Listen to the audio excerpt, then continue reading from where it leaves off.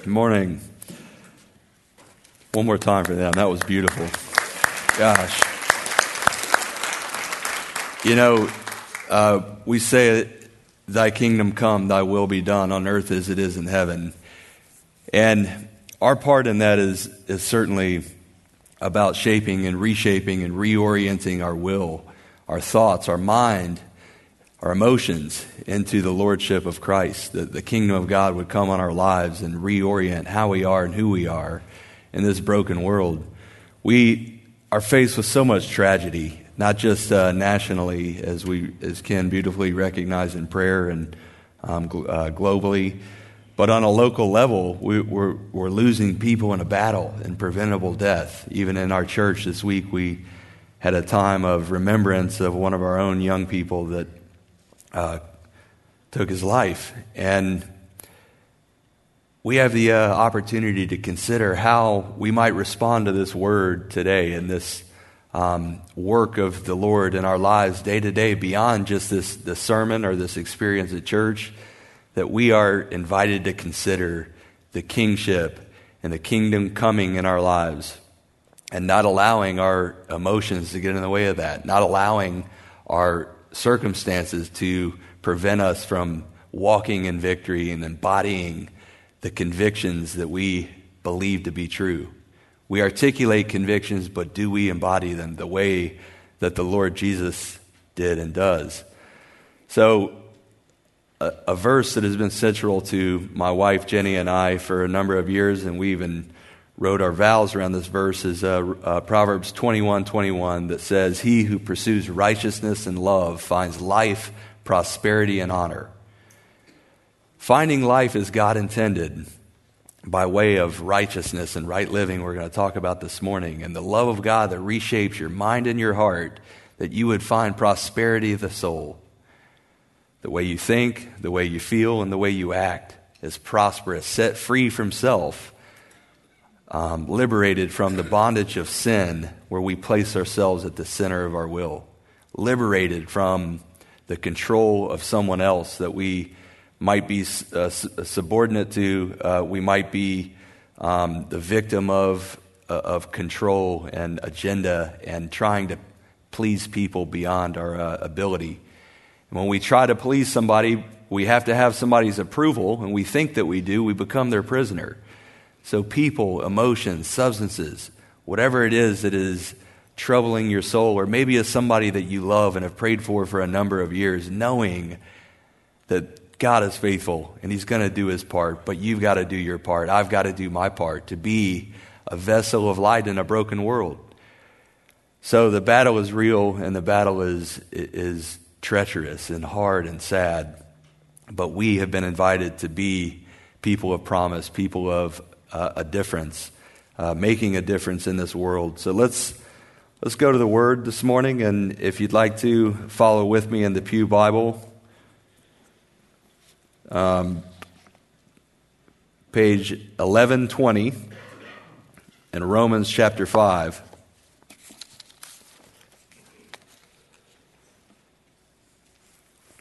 Before I read this, you can go ahead and turn there. I'm just going to say a few more things. Through a vast sweep of human history, we're embraced in both Adam, which represents humanity apart from salvation, and Christ, who governs obedience, justification, grace, and life. So we have a choice where we would align our soul, our mind, our will, and emotions. As Christians, we should not see people and problems as a hindrance to our ultimate agenda and what we determine our will to be. We should see people as opportunities to shape our hearts and perfect love in us the most. A lot of times we see difficult people or circumstances as a source of defeat, and we say, you know what, Lord, I tried, so they're not changing. How am I to change if they're not going to change? And I embody the fruit of the Spirit. They don't respond to that well. Our part is to simply be an ongoing change in their lives. And as they see authenticity in our lives, they will certainly consider the truth that we proclaim. But if we waver in that, and we're here today, gone tomorrow with our convictions, then is our message truly getting through to the heart? So again, are people hindering God's ability to shine in your life with grace, with hope and truth and love? So the essence of loving is giving. And for God so loved the world that he gave. So part of our lives should certainly include a contribution to the betterment of others, a contribution to the betterment of society, and how we might affect people in a broken world, that we would be a reflection of the hope that we live by. So one of the Holy Spirit's distinctive ministries is to pour out God's love into our hearts, and this initial outpouring remains a constant flood. It's like holding our cup that overflows up to a waterfall of God's grace and love that just continually overflows with no evidence that it will end anytime soon.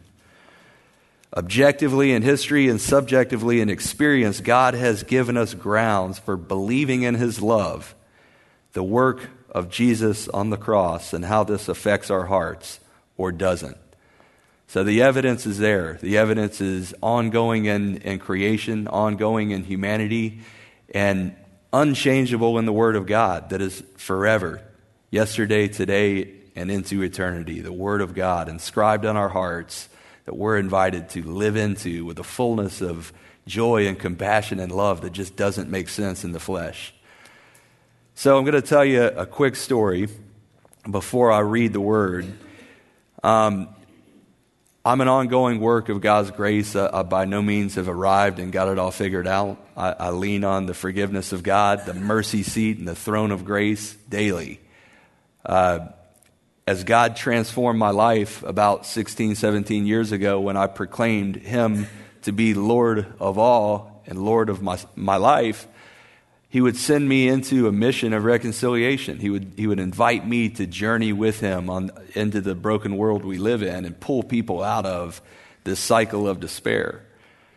So throughout the number of years and having worked in ministry, a vocational ministry here for the last 11 or so in this neighborhood, God would point people out to me periodically and continually and say, hey, that person is your assignment.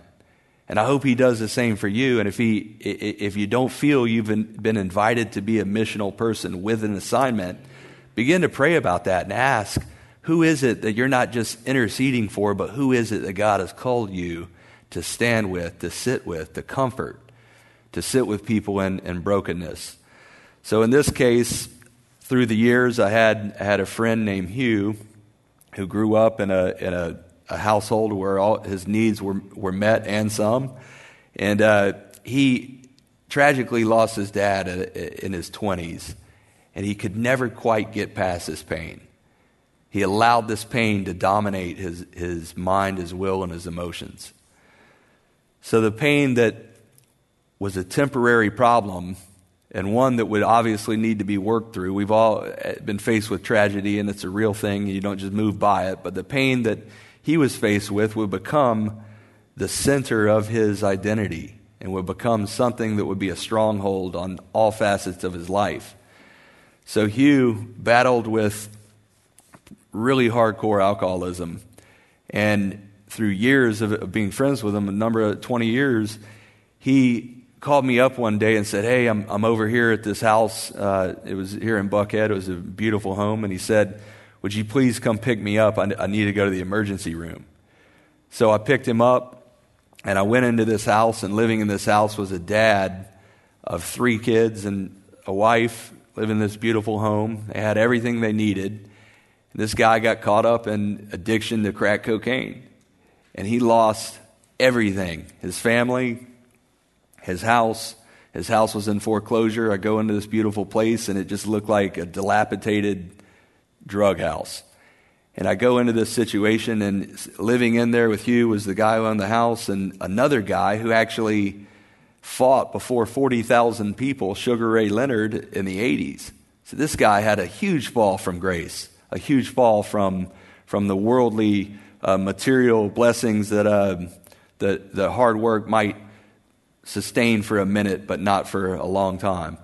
So I go into this situation, and Hugh had drank an entire bottle, a liter of vodka, and he was not doing good at all. And I rushed him down to Grady Hospital, and all the way down there, he was in and out of his mind. He was just crazy as could be. And I was willing to do that because I cared about this guy. But I was nervous about this. I knew the guy, but he was not in his right mind, and he was out of control. So I bring him down to Grady Hospital. We walk in the door. There's a line out the door in the emergency room. They take one look at this guy and rush him back to the treatment area. So I'm going to come back to the story about Hugh's life, but for now, consider throughout the reading of this text and consider in Hugh's life the fact that we serve a kingdom of the Lord, or we allow our problems and our sin to become our central issue. So let's read in 11:20, starting in verse 12 of chapter 5. Therefore, just as sin came into the world through one man, and death through sin, and so death spread to all men because all sinned. For sin indeed was in the world before the law was given, but sin is not counted where there is no law. Yet death reigned from Adam to Moses, even over those whose sinning was not like the transgression of Adam, who was a type of the one who was to come. But the free gift is not like the trespass. For if many died through one man's trespasses, much more have the grace of God and the free gift by the grace of that one man, Jesus Christ, abounded for many. And the free gift is not like the result of that one man's sin, for the judgment following one trespass brought condemnation. But the free gift following many trespasses brought justification. For if, because of one man's trespass, death reigned through that one man, much more will those who receive the abundance of grace and the free gift of righteousness reign in life through the one man, Jesus Christ. Therefore, as one trespass led to condemnation for all men, so one act of righteousness leads to justification and life for all men. For as by the one man's disobedience the many were made sinners, so by the one man's obedience the many will be made righteous. Now the law came in to increase the trespass, but where sin increased, grace abounded all the more, so that as sin reigned in death, grace also might reign through the righteousness leading to eternal life through Jesus Christ our Lord. Lord, thank you for your word, and thank you for your work in our lives, even when we don't see it. You are faithful, you are trustworthy, and this morning we open our hearts and minds to receive your truth, that it might reshape our lives. Show us who is to be our assignment this week, in Jesus' name. So, in the preceding chapter of Romans 5, we see that we have hope because we have been saved and reconciled. And in chapter 3, it says, for all have sinned and fallen short of the glory of God. The reason why our hope will never let us down is because God won't let us down. So starting in verse 12, death came to all men because all sinned. We are not sinners because we sin. You've heard this before. It's not my own quote. We're not sinners because we sin. We sin because we are sinners. It's an inherent nature that happened at the fall when Adam and Eve decided, apart from the most glorified, peaceful environment of perfect shalom in human history, they decided it wasn't good enough for them. So they acted independently of the Father's command. Sin set into the world, and we inherently have received the punishment, the due punishment of death. Sin is not a coincidence. Sin is compelling power at work both within our lives and outside of our lives. We live in a broken world where there is constant temptation. There is a constant voice similar to that of the serpent in the garden that says, did God really say that? And we wrestle with that, and we justify and minimize and rationalize and project blame and use all these defense mechanisms to protect our agenda and put ourselves at the center of our lives. Even as believers, we do that. But God has created for us a way to reorient and confess and reconcile back to his plan for us. Sin controls its subjects. Adam was the root and we are the offshoot. We tend to think independently of God, again, placing ourselves at the center of our will. Total depravity means this, and there's a lot of theology in this text. I'm just going to be honest with you. I had a hard time with it. I spent hours reading through this and trying to prepare the word. And I'm going to tell you, it's a bit lofty, and I'm doing the best I can to help you understand and really trust the faithfulness of the word and Paul's, the theology of Paul here and how incredible his work is. But it is tough to grasp, and I can't do it full justice in total honesty. But I'm glad you're here, and thanks for trusting me. So the contrast here is between Adam and Christ. And again, total depravity means that humanity is unable to save itself. And we live in this tension of Adam versus Christ, sin and death versus life and the resurrection to come. So Jesus Christ is the Lord of peace, and he governs obedience, justification, and grace. So we tend to be defensive, and again, rationalization, minimization, projection, denial, these things, we tend to allow those to guide our actions and position us at the center of our will. We can consider that Jesus is the governor of all things. He's the governor of obedience, justification, grace, and righteousness. These are gifts from God, and we need to receive them by turning our hearts to him and confessing our sins where necessary. In 13 and 14, death is central. Sin is not taken into account where there is no law, and death reigned. Death reigned even when before people knew why. The law was put in place as a measuring stick, that we can continually come back in a changing world in contemporary times with new ideas and philosophical truths. We can come back to the ancient path of the Lord, and we can place our feet there and walk obediently and see his kingdom, his economy, and his presence take full circle in our lives, taking root in our hearts, changing our attitudes, changing our beliefs back to what always has been, and what we can put our full confidence in. So in 1 Corinthians 15:45, Adam is called the last Adam. Understand this, Christ is not Adam's successor, but he's his redeemer. He's the final word of God.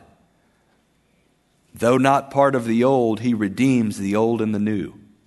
So Christ is the final Adam, and Christ is the Savior that is calling our names and has written our names into the book of life as we've placed our faith in him and confessed him to be the Lord of our lives. In verse 15 and 16, talks about the law and trespass and the gift of grace. Adam's sin resulted in condemnation, but Christ's gift prevailed over it and brought justification, reconciling us to God the Father. God's throne is a throne of grace and mercy. By the cross, we have been made righteous in the sight of God. It's important not to miss this. As we place our lives before the Lord and we lay ourselves as a sacrificial offering to the Lord, we profess Jesus as Savior, we've been made completely without blemish before the Lord through Jesus Christ. In Christ we are set free. In Christ our identity takes on a new mission, and we become the beloved, the forgiven, and the purposed in Jesus' name. In verse 17, we reign in life, and this to me is the most central and impactful and power-giving truth in this entire text. We reign in life. Grace enables us to live out what truth calls us to. The grace of God, the gift of God, the undeserved mercy and forgiveness and love, in spite of our sin, the sinful nature that we inherited from Adam, and our willful decision to act independently of God, we have been given a grace that covers all, a love that says, in Christ we are set free. And in that, we have the chance to walk in freedom and walk in victory and walk with a clarity of purpose. And that's the thing. The happiest, most productive people have clarity of purpose. And when our purpose is bigger than ourselves and is sourced, its origin is heaven, we can be sure that we will go up and join him as he returns and brings back the saints to their eternal place in the new heaven and the new earth. For if by one man's trespasses death reigned, I'm in verse 17, through that one man much more will those who receive the abundance of grace and the free gift of righteousness reign in life through the one man, Jesus Christ.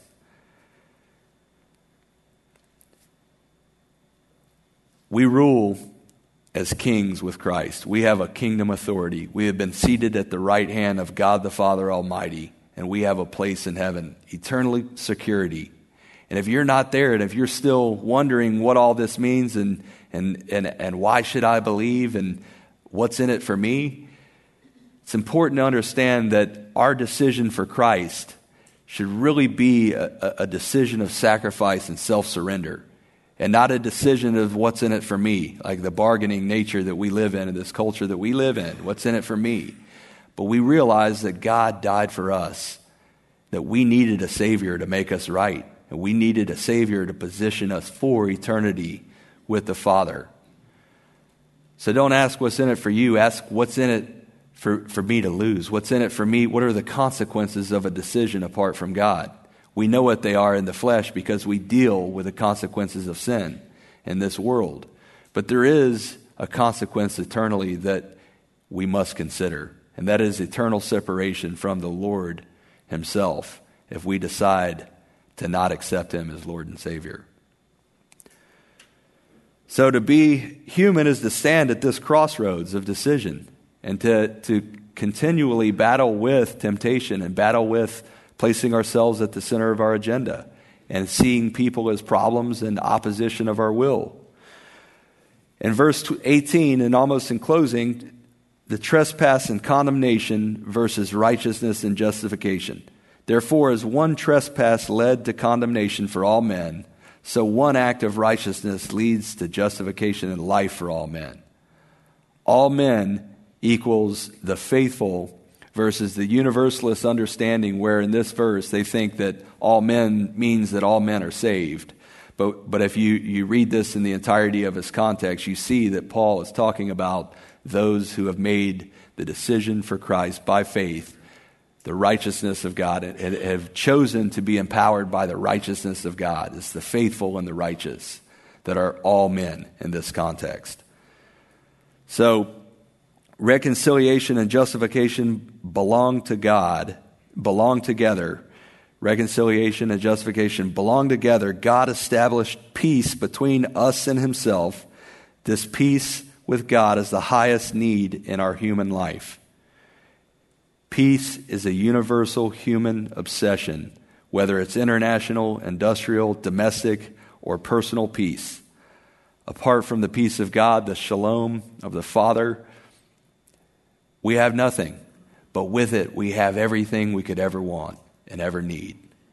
In verse 19, judgment and condemnation, one man's disobedience, obedience, many were made righteous. The obedience of Jesus in the wilderness won what Adam's disobedience in the garden lost. So until we stand in grace, we can't truly see our sin as it is and its effect on us. Until we experience the goodness of God, until we understand the fullness of God's love, we can't truly see our sin for what it is. So there's a equation there that is tough to figure out in life, but there is a continual invitation. If you have somebody in your life, who's in your world or your family, who's lost, who's suffering, who's dealing with questions and skepticism, never give up on them.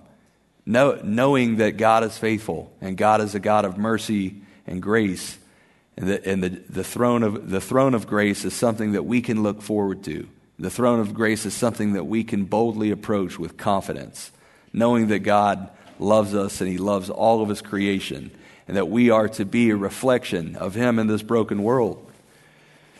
So have you taken time to thank God for your blessings, considering his gift and grace and righteousness in your life?